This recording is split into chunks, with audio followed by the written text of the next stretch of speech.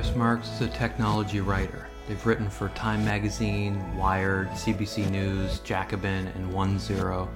They speak internationally on the future of transportation. They also host the award-winning podcast Tech Won't Save Us, which offers a much-needed critical perspective on the history and future implications of big tech. Their book, Road to Nowhere: What Silicon Valley Gets Wrong About the Future of Transportation, was published by Verso Books in 2022.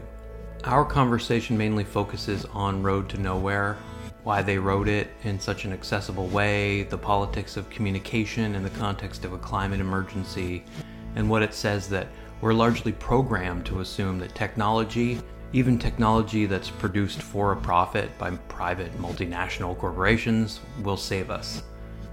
Paris's book has a lot of answers, but doesn't answer all the questions. I kind of pushed them to speak to some of the most problematic issues around public engagement and political mobilization. One of the really useful things about their approach is that it's rooted in a sense that history is helpful if we look critically at the things we've been told are true about our car-centric infrastructure and compare it with what a rigorous look at history reveals. The history they offer is startling in the sense that it shows a number of branching paths where our infrastructure could have looked very different if it wasn't for powerful sites of capitalist production impinging on policy making in profound ways. There have been moments where massive amounts of public money was spent making a world that doesn't work. We need to move in a radically different direction and maybe rethink work. There are nearly 1.5 billion vehicles on the planet. According to Marx, replacing them with more vehicles, this time around powered by batteries, is not a viable strategy. I asked them if we need to leverage the desire for disruptive change. What Marx says is that people are much more open to change than we give them credit for. We are incentivized to want to keep things as they are, despite the dire ecological consequences, because the economic consequences of change are made so punitive. For this reason, in the face of the climate crisis, Paris points out that we have to push ourselves to understand the intertwined nature of many seemingly separate struggles over mobility, housing, health, community, and many others.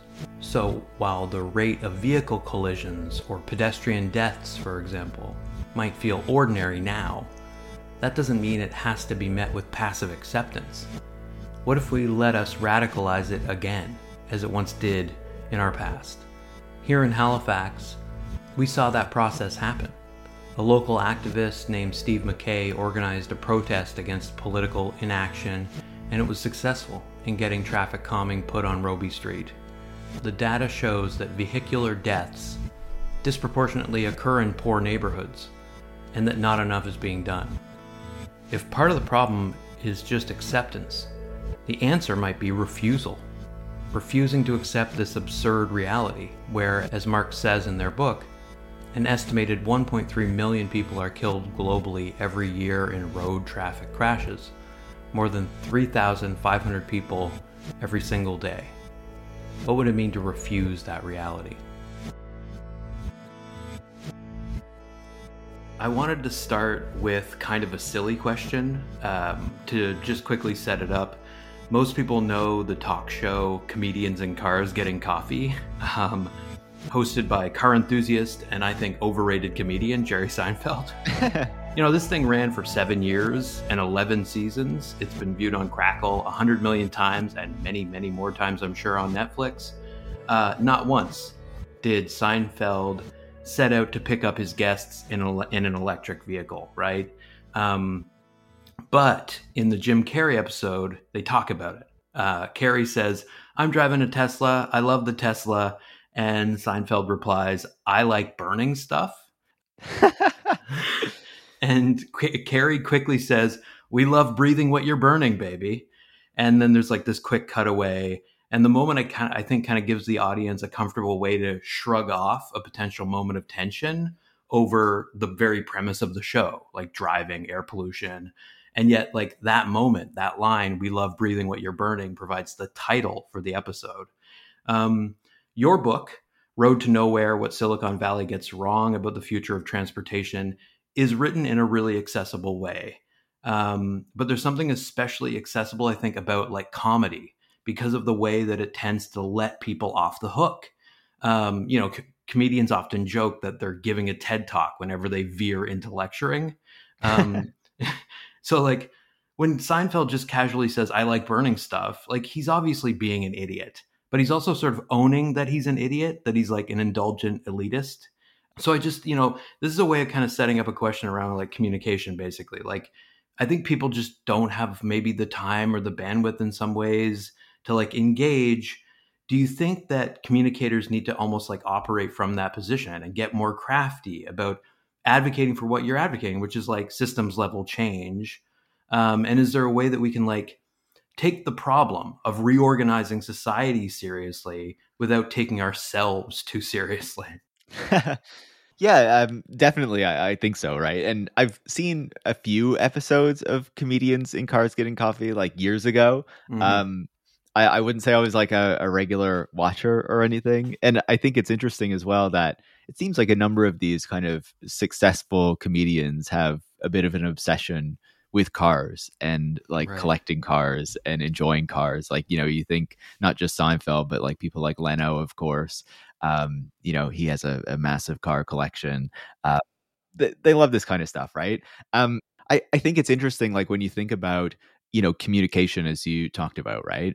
And obviously, we exist in kind of a world where the car has been dominant now for, the better part of a century.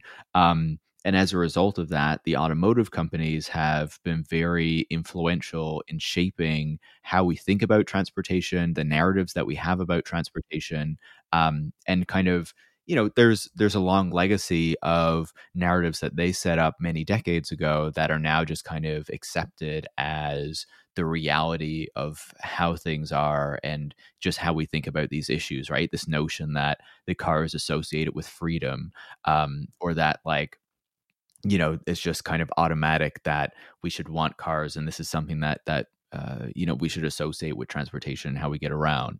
And I think that there's obviously things need to adapt and change over time. But one of the things I do in the book is I go back to the early days of the automobile and how there was a lot of opposition to it in that moment, and how groups that were opposed to it, drew up propaganda and had kind of public demonstrations and all this kind of stuff to draw attention to the fact that cars were killing a lot of people. And this was quite a novel thing in the cities of, the early 20th century. And so I think that there's something we can learn from that while also trying to adapt it to, modern times and modern technology and modern communication patterns. But to know that it's not that it's something that is completely novel and never been done before, but other people have opposed cars in the past and sometimes successfully so. And we can probably learn from them as well. Like, I think it pays to do the work that you do, which is to kind of rewind and say, like, how did we get to this point? And could things have turned out differently? Like, one of the things your book does is try to kind of correct, I think, the historical record on how gasoline vehicles became the standard way of getting around. Um, and like, a huge part of it is the central importance of public and rail transit. But for now, like, I feel as though it makes sense to talk about electric vehicles as this thing that has become like metonymic of transition and climate action. Like, increasingly polls show that these things are wedded together in people's heads. You talk about how EVs actually could have beat out petroleum powered vehicles to begin with, but that initially, quote, customers could buy an internal combustion vehicle at a much lower price than an electric one. And even though the electric vehicle was quieter, offered a smoother drive, and started more easily, it actually lost the race for like market saturation. Did you want to like expand at all on that history? I mean, it's in the book, but it's funny to me that it feels almost like an alternate history, even though it's true. Yeah, absolutely. And I can certainly expand on it. And I should just say, obviously I go into a lot of history on the book, and that's, building on the work of a lot of historians who I cite, people like Peter Norton and David Kirsch, who have looked into these issues and who I cite, in the book in going through that. But I would say if we go back to kind of the late 1800s, early 1900s, what we see is that there is this competition to see what is going to be the kind of automotive technology that becomes dominant. And of course, there's also, a fight as to whether the automobile is going to become a dominant form of transportation anyway, but we can talk about that later. Mm. And what we see there is that obviously the electric car is one of the options that is there. And that is kind of the early one. And one is gaining steam before kind of the other forms of transportation. And there's a while where it looks like that might be the one that actually kind of dominates and becomes kind of the model of what the automobile is going to be into the 20th century. There's obviously the internal combustion engine as well. Obviously, internal combustion engines at that time are much more rudimentary than what they are today. They're very dirty. They're very loud. Obviously they can consume a lot of fuel and things like that. And there's also steam engine vehicles because, of course, steam power is very important in that moment, still is at that time. And so that's another form of automotive kind of mobility that is competing against these other two forms in that moment. And so, obviously electrification is happening in that period, around that kind of turn of the century, and is expanding through, those kind of number of years. And so there's a lot of interest in, obviously we're connecting up homes and electrifying them and offices and all this kind of stuff. People are getting, lights and there are lights in the streets and all these sorts of things. And it just seems natural that the form of transportation would also be electrified, would have a battery in it, would also be using this new kind of network that is being rolled out. But part of the reason that the electric vehicle fails to, cement its dominance, I guess, is that there are a number of interests that are not really aligned in having that happen. So a lot of the utilities are not on board with kind of pushing the electric vehicle and trying to subsidize it and encourage it to be adopted. So you have the automakers on one side and the power utilities on another, and they're not kind of working together in order to try to achieve this. And I think that would have significantly helped had they done that. But the other piece of it is that there's a lot of different electric vehicles that are being made, and there's not kind of an efficient production process, right? So that you Right. get the economies of scale and actually bring down the cost of production. And what we see is that really occurs with the internal combustion engine. And in particular, obviously Henry Ford is brought up as a key example of that, but he, and the type of production that he brings in at his factories in Detroit, which we now associate and call Fordism because of him. So he is able to bring in that assembly line. He is able to kind of create this model where the cost of buying an internal combustion vehicle can become much lower than an electric vehicle because it's being produced in this much more efficient way. And then, of course, as we move into the 20th century and you start to have kind of the world wars and things like that, where you need more vehicles and the army is buying these vehicles, then there's a greater incentive then as well to have internal combustion vehicles because of the ease of just, filling them up with gasoline to propel them basically. And so that is part of the moment when the internal combustion engine kind of cements its dominance, and the electric vehicle kind of starts to fade from relevance, but you still see the electric vehicles, I guess, still being used in kind of freight and transportation, goods transportation, for decades on after that. But it's not something that's commonly used for kind of passenger transportation after that moment.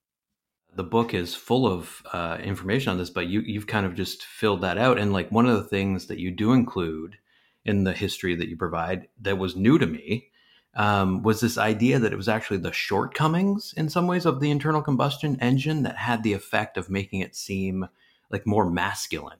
Yeah. No, it's a pretty fascinating history, right? Because Hmm. the electric vehicle runs much easier, it's much cleaner. And as a result, it is kind of considered to be more feminine, Mm. because it's not kind of dirty, because you don't need to like kind of crank it to get it going, because it's not as loud and all this kind of stuff. And so the internal combustion vehicle, especially that early form, it is considered to show off because, in order to get it going, you need to use a bit of kind of physical energy and stuff. And, it's kind of shaky. You need to like control it. So it shows that you kind of have this power over this machine, Yeah. which, obviously fits into kind of masculine tropes and stereotypes and stuff, right? Exactly, yeah. Like, and so I really, I kind of glommed onto that, and it got me thinking about this new like Fast and Furious movie, Okay, which I haven't seen it. okay. So like Fast X is of course like, and it's been rightly attacked for being like just hyper masculine car propaganda. That's what that whole franchise is. Of course. But it's also a movie that made $722 million worldwide. And what's funny again to me is like there's this dissonance in the film where like EVs, there was this discourse around how EVs were going to make an appearance in the film. And there is like this kind of very very brief moment where you see the character Cypher pull up to the like hero Dom Toretto's place in a DeLorean Alpha 5, which is this very sci-fi looking electric vehicle, like super luxury vehicle concept car. And it's driven, of course, by one of the few women in a male dominated franchise. And like in terms of what you were saying around shaping narratives that then become accepted as reality, I'm just wondering like what, what do you think it would take to get Dom Toretto into an EV? Would he drive a Cybertruck, an EV Hummer maybe? And do you think like the Fast and Furious films, other franchises are flirting with integrating EVs? Like I guess Netflix has signed a big deal with General Motors to introduce more EVs in its programming, right? Under the banner of creating, quote, a better, more sustainable future for our world. Is it still about like reinforcing the idea of driving as dominance as we integrate, EVs into pop culture? Or is it just about this kind of gestural politics of reflecting people's eco anxiety back to them in a way that allows them to just sort of forget about it? Yeah, it's a fascinating question, right? And I think one thing we need to recognize is that even with movies like Fast X or that entire franchise, but other kind of times that we see automobiles on screen, that is also kind of shaped by, as you're talking about, commercial deals, right? That are being Mm-hmm. done between these various companies in order to show off particular products in movies, TV shows, advertisements, things like that, right? And so I think as we see more electric vehicles in these, movies and whatnot, I think it will be kind of reflecting the fact that these automakers are pushing these vehicles more and more. And so obviously they need to be displayed kind of in a positive light. And, this was kind of explained to me by Edward Niedermeyer, who wrote a fantastic book about the history of Tesla. And that I think is really relevant in considering this. Like when we think about kind of the form of the electric vehicle and how we think about the electric vehicle and how it fits into popular culture and stereotypes around automobiles, is that if you think about what the electric vehicle used to be kind of pre-Tesla, it was the Prius, right? It was Yeah. this kind of low powered, much more kind of simple vehicle produced by Toyota, a kind of standard sedan. The idea wasn't that it was this kind of sporty thing, but it was showing that, you weren't trying to have this particular kind of footprint. You weren't trying to show off in this kind of way. It You're was scaling conceived. back. Yeah. Exactly right. It was conceived as this kind of eco-conscious vehicle. But then, and that in that moment is well adopted in Silicon Valley and in the tech industry, right? A lot of people are driving Priuses to show that they have these environmental bona fides, right? But then Tesla comes along, and the argument or kind of the notion that Elon Musk promotes is that actually electric vehicles can be cool, they can be sexy, they can be sports cars, right? So they can fit into this general idea of what a car should be and allow you to kind of feel like you're still, empowered or whatnot because you are owning one of these vehicles. And it really changes the idea of what an electric vehicle is and what kind of market segment it fits into. And of course, you see very quickly, the Valley, Silicon Valley, and the wealthy people who have made money down there switching from the Prius to the Tesla Roadster and, the later models that come along after that. And it really changes, I think, a bit of like a self-perception of what it means to be an electric car driver, right? You don't need to, um, you know, you don't need to sacrifice in the way that you did with the Prius in the past. You can still have this really sporty vehicle while, kind of not having the environmental footprint or saving the world or whatever. And that just continues to be kind of replicated over time, where, think about Joe Biden when he was pushing the electric vehicle early on in his presidency. He went to the General Motors facility and was driving around an electric Hummer, It right? had to be the Hummer, yeah. Exactly, right? It had to be a militaristic looking thing, yeah. Totally. And it's not at all like, it's not some kind of vehicle that we would consider sustainable or green in any kind of way. It weighs 4 tons. Totally, because of all the minerals that are required to create the Yeah. batteries, because of all the energy that will be required to power it. This is not what a kind of sustainable form of transportation looks like. And now we see that the auto industry, as it makes this transition over to electric vehicles, it's not, producing the form factors that are like the Priuses, or, Chevrolet had the Bolt, I believe it was called, which was a smaller vehicle, and they're now phasing that out. But all of these automakers are going for, the big Ford 150 Lightnings and the big electric SUVs and all this kind of stuff is the way that they are promoting what this electric future is going to be. And it's very clearly not one that requires kind of less energy or less resources or whatnot in order to move us around, but it's still really large vehicles that are going to cost a lot of money. But now we can kind of greenwash them and frame them in this way where they look like they're environmentally friendly because of the narrative that we've had for the past decade or so. And Elon Musk and the tech industry were very key in helping the larger automotive industry to kind of create that, I would say. Yeah, it really does feel like a particularly insidious form of corporate kind of enclosure. And I appreciate the kind of reminder about the Prius and how, in many ways, it was sort of the brunt of the joke. Yeah. It's like the car that Andy on The Office drove and was Exactly. endlessly made fun of for. And would like Jim Carrey have said, "I love my Prius," he would have been like laughed at. It would have been too much. And yet, yeah, as you say, I mean, like we're now at a point where there's this like unbelievable acceleration of the EV market, right? Because of measures in Canada's A Healthy Environment and a Healthy Economy plan, jobs in the EV industry are expected to increase 26-fold by 2030. That's pretty insane. And now apparently close to 70% of Canadians polled by Abacus data see major investments in EV battery manufacturing as evidence of a clean energy transition that will benefit Canada's economy.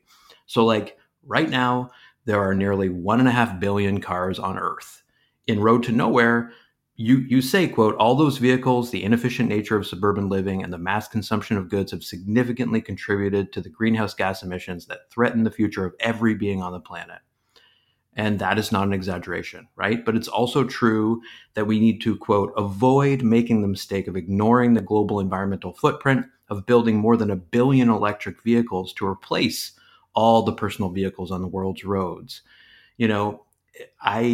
I want to, talk about this sort of thing that I think people are increasingly aware of, which is like the problems around mining, especially in relation to lithium and cobalt, because it's not going to be mentioned in the kinds of documentaries that you deconstruct in the book.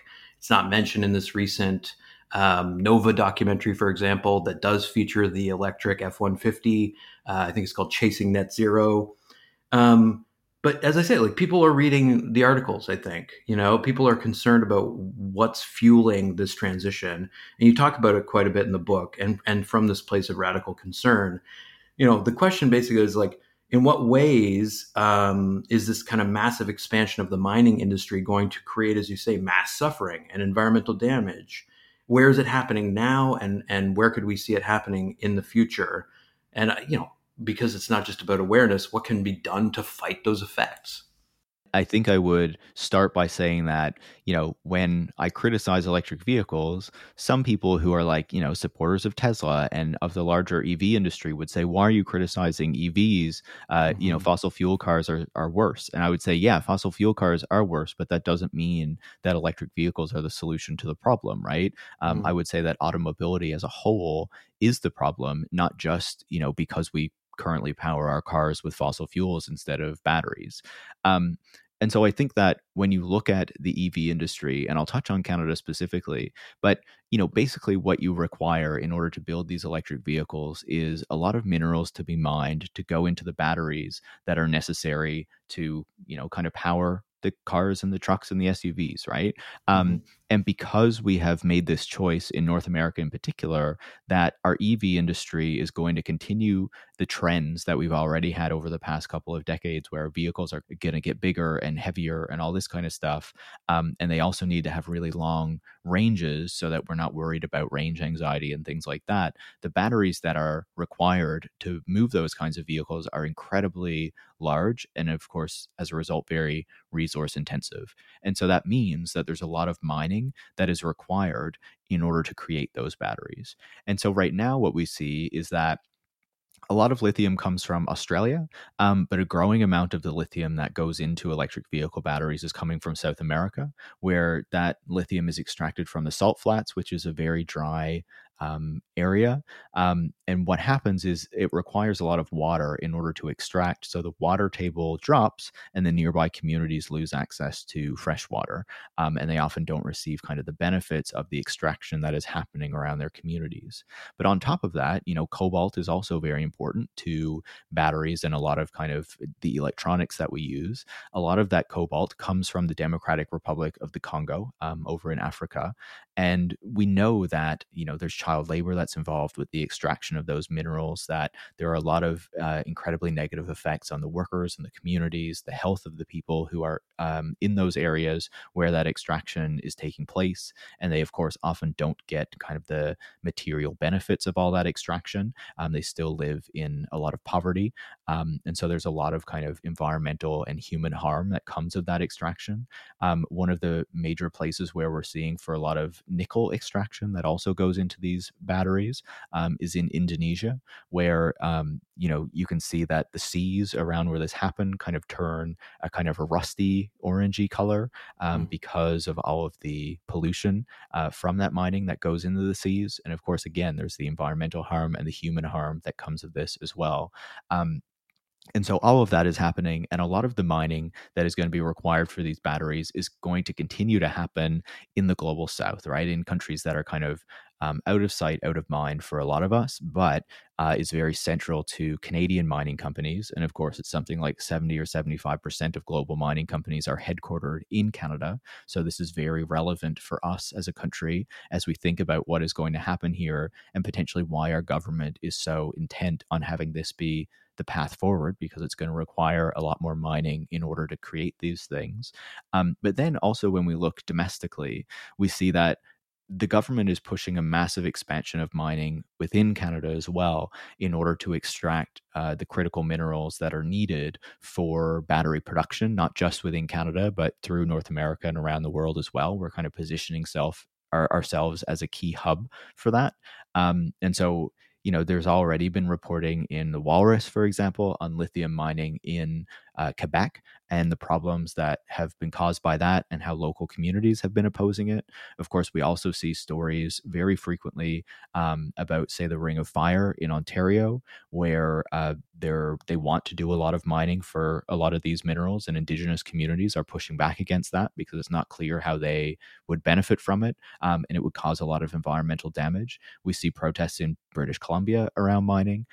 There's talk of some mining that already occurs in Labrador and could expand in order to supply some of these electric vehicle battery plants and whatnot. Up north as well, of course.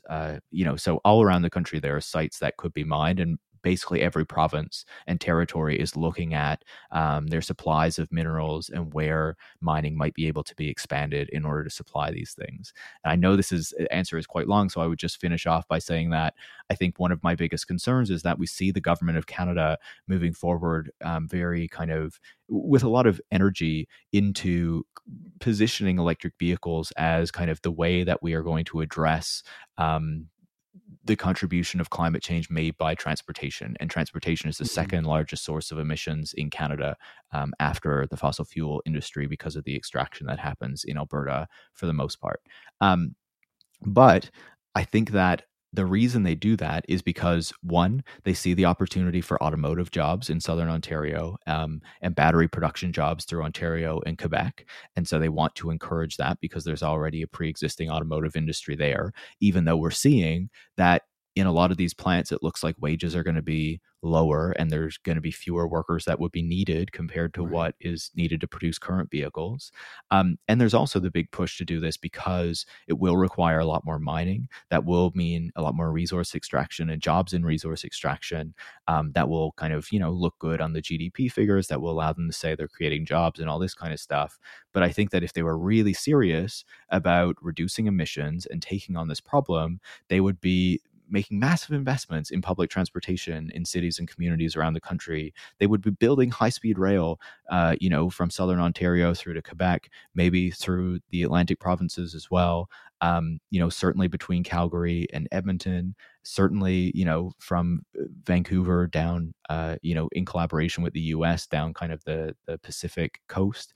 But we see very little of that action or that desire by the government, which shows that I think it shows that they're not really interested in doing what is most sustainable, what is best for emissions, what is best for having a resilient public transportation system for the future, but are more concerned about what is the type of transportation and type of way of looking like addressing this problem that still creates a lot of profit, that is still kind of aligning with the type of economy that we have right now. Even the kind of terms we use, ring of fire, the area that you're describing where lithium will increasingly be distracted is sometimes called the lithium triangle. And I think like these terms actually become a way that spaces of increasing economic and ecological instability get on people's radar, right? When they would otherwise be out of sight and out of mind. But the thing, because you kind of ended on this point that I'd like to kind of mostly hear you build on is just this idea of trying to de-emphasize economic growth as it's currently understood. Like to me, it really matters that you're arguing for that de-emphasizing of GDP, economic growth, as somehow markers of a healthy society. I mean, at one point you say addressing the inequities and harms of our world doesn't require the invention of new technologies. It requires a new politics that recognizes economic growth and technological innovation do not guarantee social progress. Some of the reporting on the catastrophic wildfires that we're seeing across Canada, which will likely be the source of the greatest amount of greenhouse gas emissions this year, have noted that while the fires are costly and insurance companies are having difficulty getting like reinsurance funds, in some ways it's going to potentially be good for economic growth because of this idea of like the broken window fallacy, this phenomenon in economics where breaking the windows in your house adds to economic growth according to GDP because the demand for windows rises. The authors of the Future is Degrowth make a similar kind of argument in terms of car crashes, that a car crash in some ways is actually good for GDP.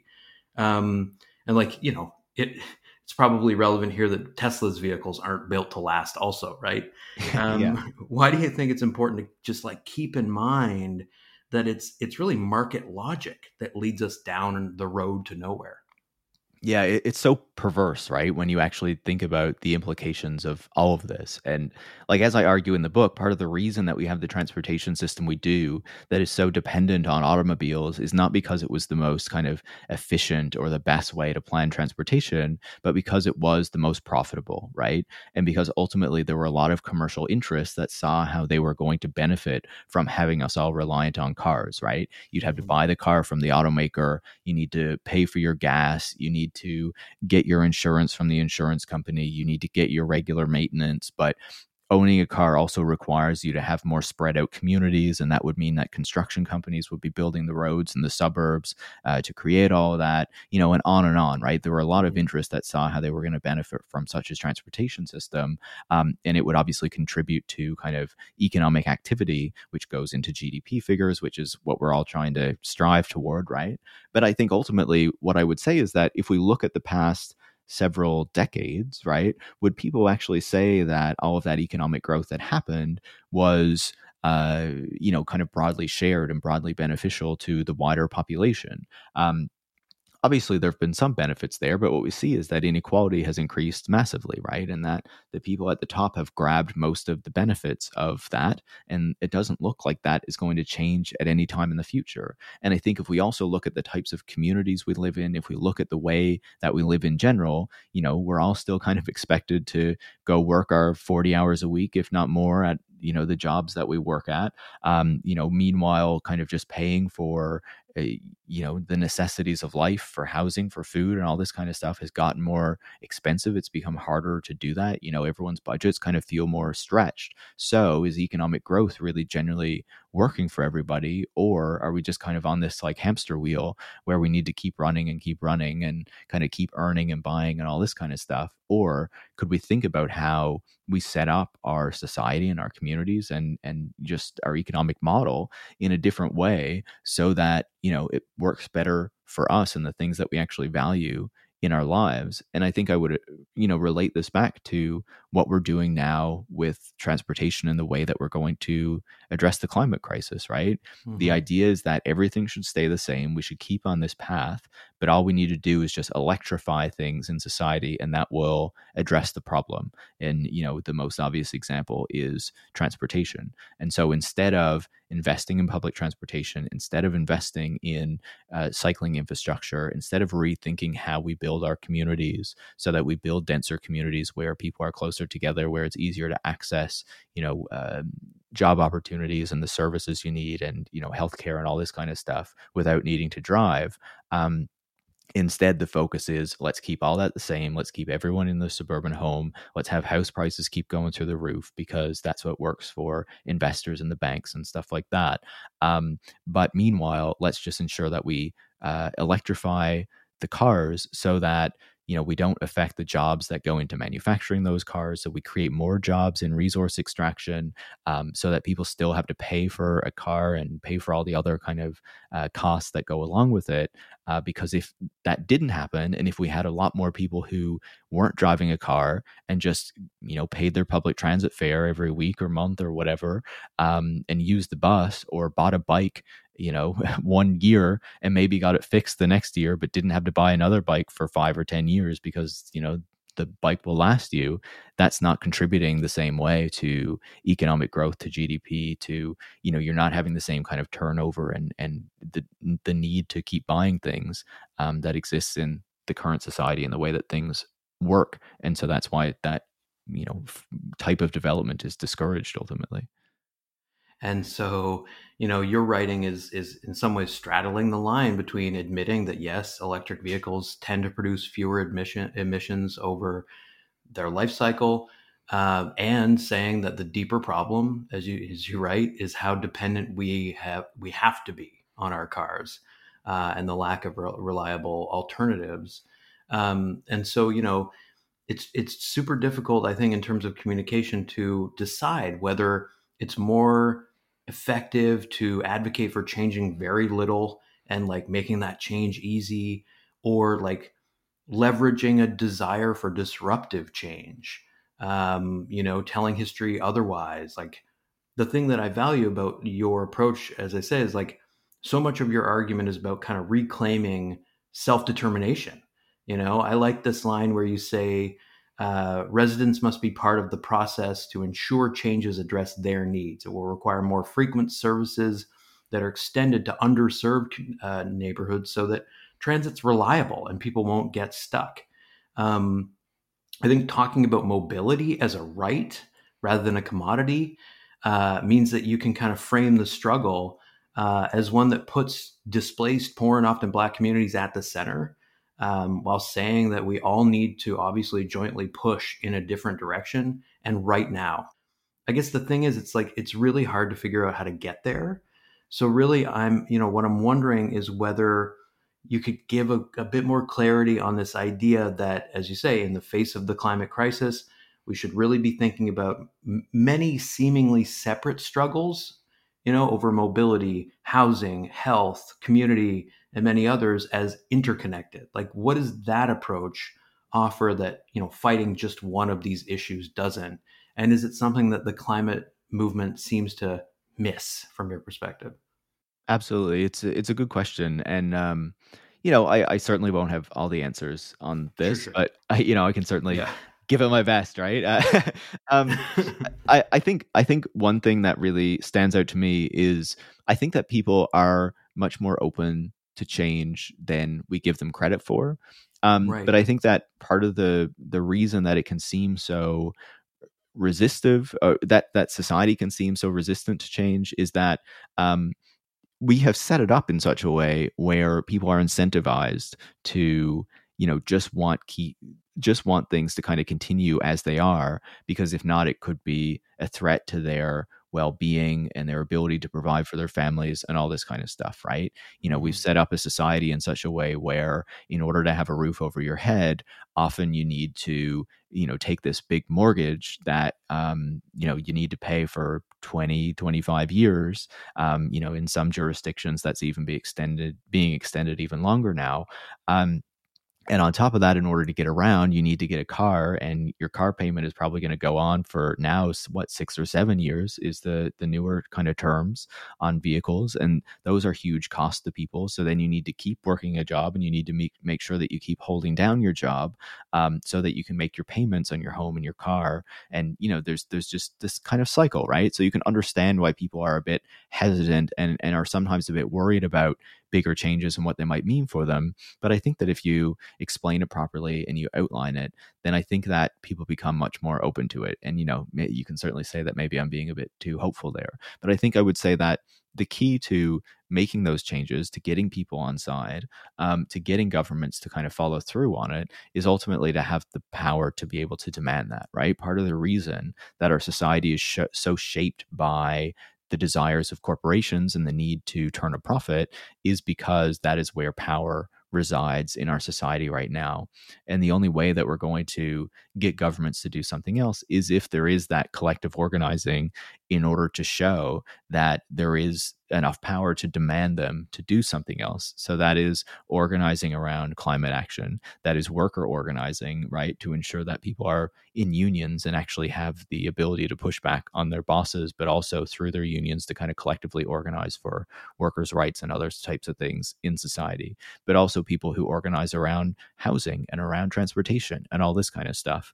And the more power that those types of movements have, and the more that they work together to help one another with their collective issues, then I think that it ensures that there's more power to be able to push back and actually to demand that change on a political level. Because ultimately, the way I see it, the way I feel it works, is that, the state and the government is ultimately responding to the various forces that exist in society. And right now, the power resides with, kind of corporate Canada, basically, right? They're the Hmm. people who have the most wealth and the most power to kind of push around to ensure that the government serves their interests. And so if we're ever going to get something else that looks quite different from that, ultimately people need to organize to achieve it. And, I'm not trying to suggest that that's easy. Like it is difficult. But, that's how change happens. I really like this point that, from your perspective, people are more open to change than we give them credit for, because it just, yeah, it echoes something that a local activist was saying recently, that it's really privileged people that don't like change. Um, it's wrong to assume that people in general do not want change as a whole. Totally. And people who have more privilege, more wealth, more comfort also have a greater ability to participate in the political process as it is set up right now, right? So if we're Right. also thinking not just about um, you know, how we make society better, but also how we make society more democratic, that means also thinking about the structures that we have set up that enabled people to participate in the system and in the process. And right now, it's set up in such a way that there are kind of structural barriers to participation. And there are a lot of people who I think rightfully feel that the system doesn't respond to their needs. And so they're kind of apathetic and unengaged with it. And I think that in order to get that engagement back, and in order to ensure that the system actually better serves the people who it should be serving, then that requires more than just ensuring that more people are voting or whatever, but it also requires some more structural changes to the way that we have our democratic system set up right now to ensure it's more accessible for people to do that, basically. Yeah, and I mean, like, at this moment, I'm thinking about the fact that after this summer, or I should say this fire season, because our best estimates have these out of control wildfires across Canada burning until maybe October. I think this country will exist in a less innocent kind of place. And it's already happening. I mean, I just read that a large majority, something like 70% of Canadians, believe the wildfires are definitely or most likely the result of climate change. And that's from a new survey from Clean Energy Canada. We've seen an astonishing, like 9.5 million hectares of the country burn, and really, untold indigenous communities, especially displaced. And you have to think that the climate catastrophe won't stay abstract in the aftermath of this event.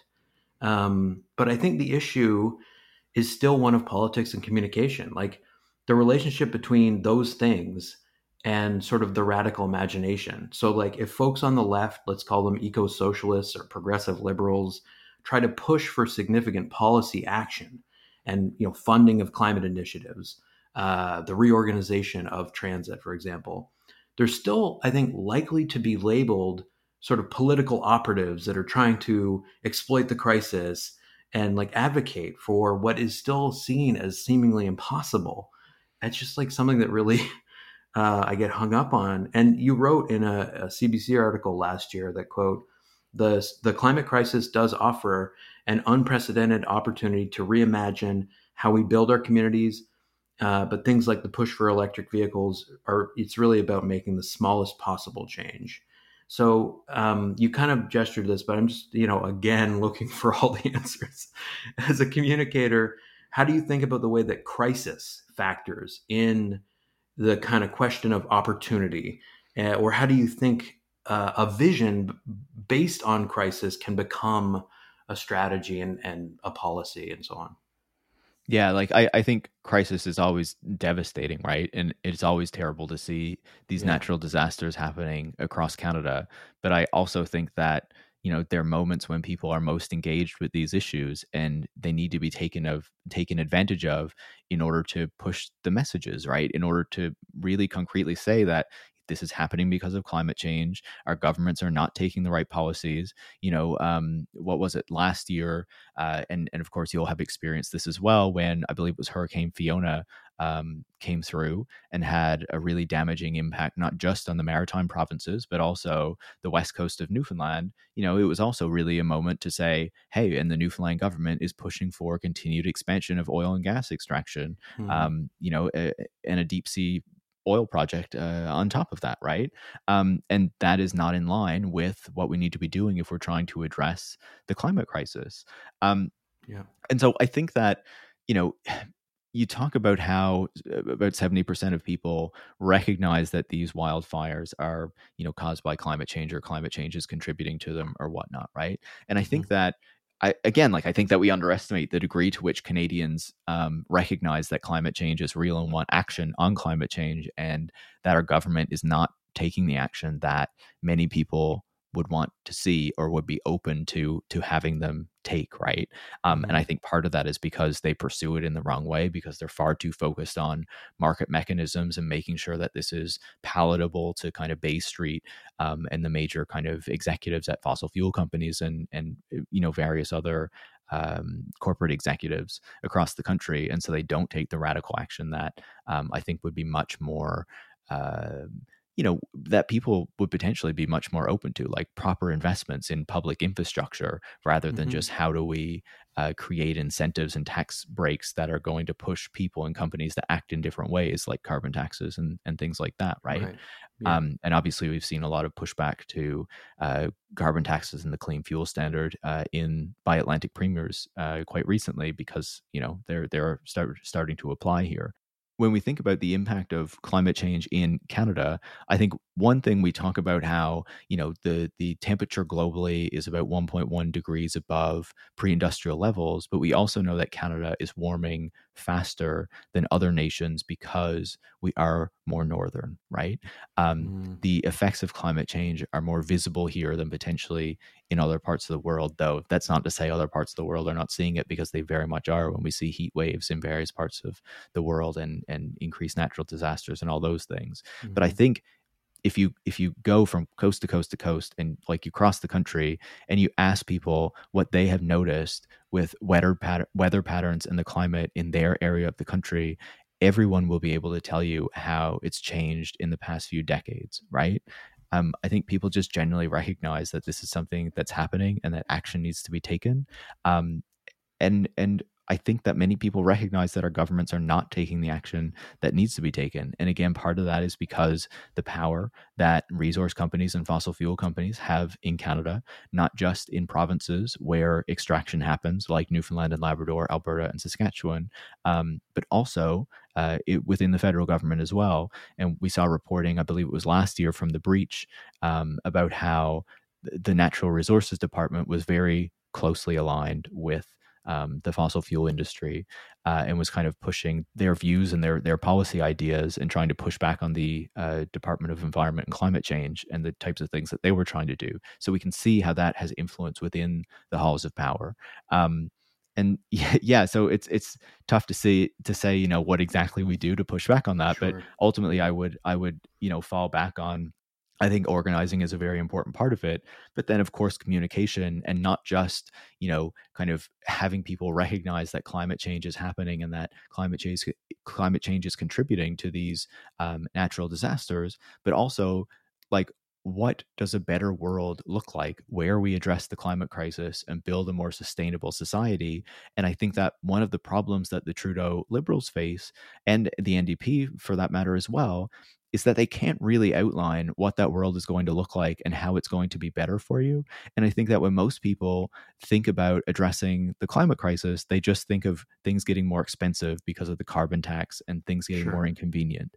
And so I think that because the government is so reliant on ensuring that these things happen in the private sector, and that the private sector is leading action on climate change, that they lose their ability to really kind of lay out what a better, more sustainable future could look like and take the actions to realize that. And I would say it's also because, the Liberals are quite market oriented, are quite close to capital in the country. And that's why they are termed the natural governing party, because, they've been good enough for capital to keep them in there that long. Yeah, I mean, exactly. And like, it's staggering because all you're hearing is it's like fear and fees and inconvenience. It's like there isn't enough material articulation of that alternative to feel like mobilized, right? Like, we're talking here about like the politics of mobility, but we're also thinking through like the politics of mobilization. Fear, fees, and inconvenience, like, it's going to mostly mobilize people to try somehow to preserve business as usual, even though you know that the world is on fire and you can't deny it. Exactly. It really feels to me like your book is ultimately like an attempt to kind of reinvigorate the imagination and give people a sense that, yes, a different sort of infrastructure is possible. I mean, one of the ways that you argue that is by showing that there have been moments where massive amounts of public money was spent to expand highways to alleviate congestion, only to see more congestion as a result of what's called induced demand. That concept was new to me, and it was like it's really useful. But it's also a concept that privileged people like Elon Musk just reject as nonsense because it doesn't fit their particular worldview. It's all fairly overwhelming, but when you kind of try to zoom in on what's locally possible, there is a moment of potential. We could get theoretical and say resubjectivation, where some new kind of political subjectivity actually becomes like imaginable. And so, I'm wondering if you want to talk a little bit about induced demand. That it's maybe a little too technical, but more importantly, I guess, like, if you want to expand on some of the movements against the sort of just banality of violence that is, pedestrian deaths. As you say, the early 20th century saw reactions to pedestrian deaths that were extreme. Like, there was mass grieving and outrage. And you say that this might seem unimaginable today, but that's because the mass death that was caused by automobiles had not yet been normalized. So I think that's an important point, that I kind of wanted to give you an opportunity to expand on as this sort of, not to put words in your mouth, but kind of like model of what's possible locally when when there are sort of the conditions for, as it were, like shared outrage. Yeah, absolutely. And, I would just say if you're thinking about normalization of death, we're kind of in the process of that right now, right? Sure. Like if you think about what happened with automobiles, how they kind of arrive, and because they don't fit within the transportation system that existed before, walking, bicycles, streetcars, horse-drawn carriages, they move faster. They're more kind of mobile and agile. So they start killing people, particularly children and young women, and people become very outraged about that in the late 1800s, early 1900s. And that creates a lot of movements against automobiles that are very kind of active and very forceful, that have very strong propaganda, that, they call the car the modern Moloch because it requires sacrifice. They have parades when people die, to draw attention to the fact that this is happening, funeral parades. They ring the bells in churches and fire halls and places like that when people are killed by automobiles. Like there's a real strong anger about the fact that this is happening. And of course, in that moment, the car is something that is owned by wealthier people. It's not kind of a mass object that many people are driving. And so in particular, it's people who are more wealthy who are killing people who are poorer, living in cities in particular, right? Mm-hmm. And so there's a real kind of backlash to that. But if we think about what we've just been through with the COVID pandemic, like we can see how this normalization of death works, right? We're 3 years into it now, a bit over that. And we can see that we've reached this point where we know that people are still dying, that the virus is still going around. It's just to a certain degree less than how many had died before, though we know that the number of people who died last year was more than the number who died in 2021. But we've kind of accepted that. We're moving on with it. Like generally within society, we're not talking about it as much. The media doesn't report on it as much. So you can see how this kind of process of normalization works, right? And so I just think it's a good example to give to people. But I think that when we look at the history of the automobile, and obviously in the book I talk a lot about the United States, because that is kind of the big place where the car is dominant, but also where the tech industry is located, and I'm looking at both aspects of that. But you can see that there are movements over time in many different countries around the world to push back against automobiles, to push for different forms of transportation. So obviously I was talking about the early 1900s and people who are angry in that moment around road deaths and things like that. You see in the 70s as well, the 60s and 70s, you see opposition to highway construction, not just in the United States, but in Canada as well, because in that moment, they're building out the interstate highway system down in the US, but we're also building out the Trans-Canada highway system in Canada. And there's opposition to highway construction in places like Toronto and Vancouver, and I'm sure more places around the country. I'm just not as familiar with that history. And in some cases, they stop highways from being built through cities, and things like that, right? Because the plan basically is to tear down a bunch of the inner city and replace them with highways for people who are driving, who are going in and out from the suburbs, right? But in Europe as well, we see in the post-war period, because obviously there was a lot less transformation for cars before the Second World War, though in some countries it was already happening. But the real push to kind of transform Europe for the car is made after the Second World War, as part of the Marshall Plan and as part of just the general kind of reinvestments in kind of building these communities and what they're going to look like for the future. And what we see is that there's opposition in many different countries to this, but some of the most notable is in places like the Netherlands and Denmark, where there are people who organize and they see that their public areas are being torn up and replaced with parking lots. And they see that the number of people who die on the roads is increasing, and children in particular. And so they protest against it. And one of the things that was helpful for them is that the 1970s is also a period of oil crises, right? In the early and the mid 1970s. And so there's a big increase in oil prices. And so that aids them in pushing back against this transformation. to fit the car, because it's, clearly not working through that decade. And that is part of the reason why when you look at countries like the Netherlands and Denmark today, there's a lot more bicycling because, they push back against the car, but they also had, the help of kind of the geopolitics of the moment, to make the fight against that. But even in North America, we see during that moment, in the 70s, housing sizes in the United States decrease. We see people driving less and walking more and taking bicycles more to reduce their energy use and the energy demand because, again, because of the oil shocks. But that is not really kind of used as a larger model of transformation through the 80s and 90s. There's a massive expansion of suburban building that continues to happen. So, it doesn't really take hold. But I think I would say, just to kind of, make a final point on this, in the book, I talk a lot about the opportunities that have been had in the United States to kind of make these large public investments, right? And how we shouldn't forget those things.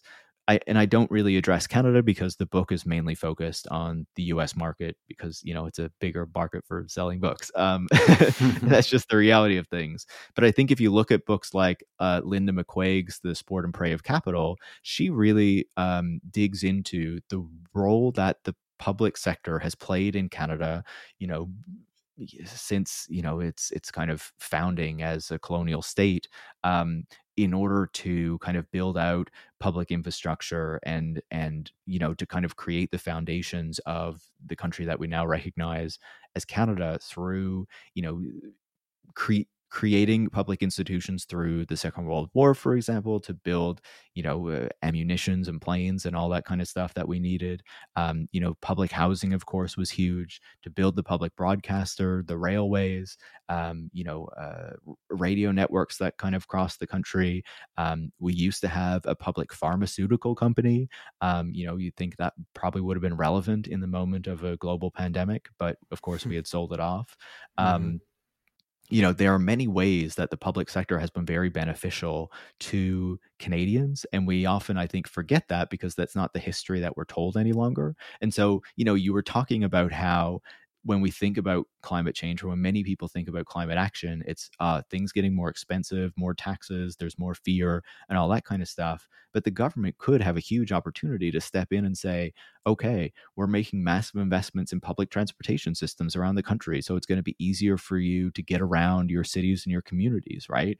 We're making huge investments in intercity transportation. So, high-speed trains, better train network, intercity bus systems for the places where that makes more sense. In the past few years, we've seen Greyhound pull out of Canada, and that has left a lot of communities without those types of bus services that they rely on. They could step in and say, housing is incredibly expensive in cities around the country. We are going to build very sustainable kind of, zero emissions public housing that will be very affordable for people, that will kind of fill the gap because the federal government used to invest a lot of money in public housing before Brian Mulroney and Jean Chrétien cut it all, right? And there's so many other ways that they could step in and, be building transmission infrastructure like the Atlantic Loop to encourage renewable energy production and things like that. There's so many different ways that they could use the public purse and the public dollar and the unique spending ability of the federal government to make these massive public investments that would really change the country and improve people's lives. But because they're so captured by Bay Street, by kind of corporate Canada, they're really unwilling to do that. Yeah, it speaks to, I'm immediately reminded of this phrase that Jennifer Wenzel used in a podcast I helped produce called Volatile Trajectories. She just says it really succinctly. We have the ideas that we need. We have the technologies that we need. What we lack is the politics. We do not have the politics that we need.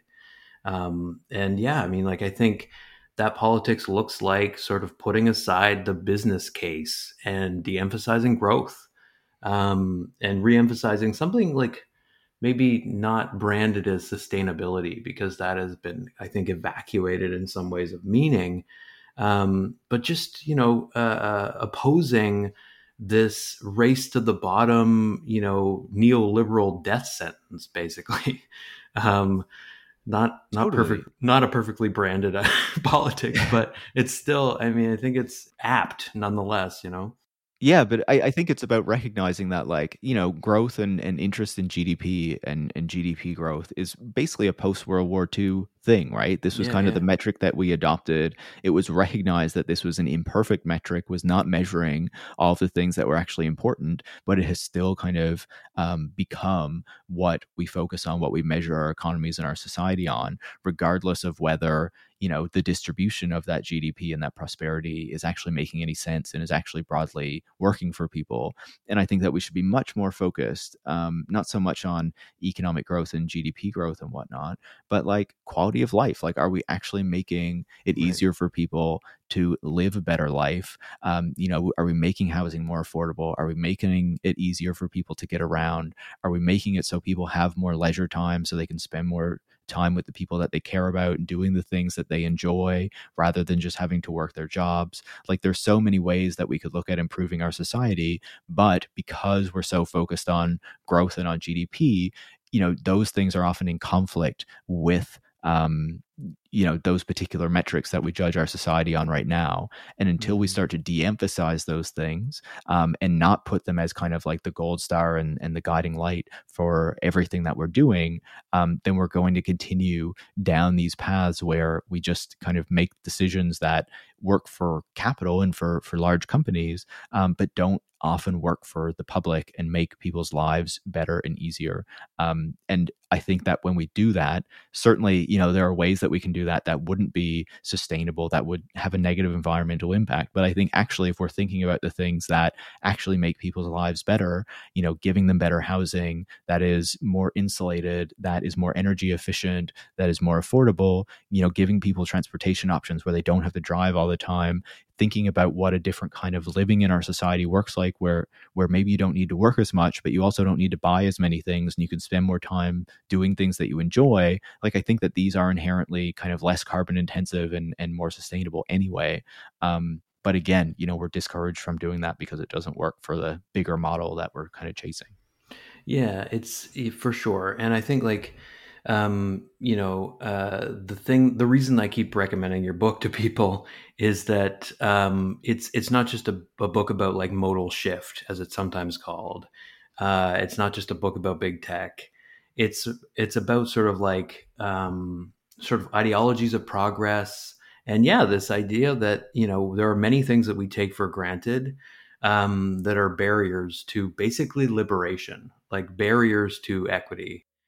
Like it's just it's such an opening, right? It says like to oppose big tech is not to oppose progress, but to oppose basically like dispossession, and the specific way that we've organized our society to this point. And it's basically saying like it is conceivable to imagine like ways for the situation to change. So thank you for writing the book. Thanks for talking to me about it. It's been a pleasure. No, of course. And I appreciate you saying that because the book originated as my master's thesis. So obviously it was very, the way it was originally written was not very accessible to a lot of people. And when I kind of rewrote it for more of a general audience, it was trying to make it accessible, but also looking at it and saying like, I can just look at the tech industry and how the tech industry has got things wrong, or I can look much more deeply and go into that history and go into like the ideologies that exist around it. And I think that was much more fruitful for having a better understanding of how the system is today. So it's great to hear that, you have taken a lot from it and that you found it, an accessible read. And obviously I very much appreciate being able to come on and talk to you about it. And, I really enjoyed your questions. So thanks so much. Of course. And I'll say too, like just as a plug, your long-running podcast, Tech Won't Save Us, is, it's wonderful. People should absolutely listen to that. And it is also, it sounds like, motivated by this idea of trying to open up a conversation. So did you want to say anything about the podcast or give people a heads up on what they can expect coming up like this season? I don't know if you frame it in terms of seasons or just what they can expect coming up. Yeah, of course. I obviously appreciate that. The show just turned 3 years old a few months ago, so it was a product of the pandemic. And basically the goal Mine of the too. show, yeah, of course, yeah, I'm sure so many podcasts, right? Sure. Yeah. But the goal of the show is really to say, look, like we all hear about the tech industry and technology all the time, but a lot of the reporting on it is very uncritical and even boosterish. And so the goal of the show is just to give people a different perspective on the industry. And every single week, I talk to a different expert about a different aspect of the industry or a different company or a different personality. And we kind of critically examine those things so that listeners have a better understanding of, the industry itself, and this industry that really has a lot of impact on our lives and our economies and all this kind of stuff, right? Like you can't escape these tech products. And so, we've been doing a lot of work the past year kind of exploring AI because there's been this big AI boom. And so there's another episode coming on that soon to kind of add yet another perspective on it, more of an indigenous perspective. We have an episode coming up on the Israeli weapons industry, which I think is very relevant with what just happened in the Jenin refugee camp, where the Israeli military attacked it in the occupied Palestinian territories. We, obviously we have a bunch of episodes coming up looking at different aspects of the tech industry as always, but we also have a kind of an interesting one coming, a bit of a different one for us, looking at UFOs, because there's been like a lot of renewed interest in that in the United States in particular. There has, yeah. I'm sure if people are interested in the tech industry at all, they can probably find an episode that they might want to check out. I'll definitely be listening. And thanks again for doing this. Absolutely. I really appreciate it. Thank you.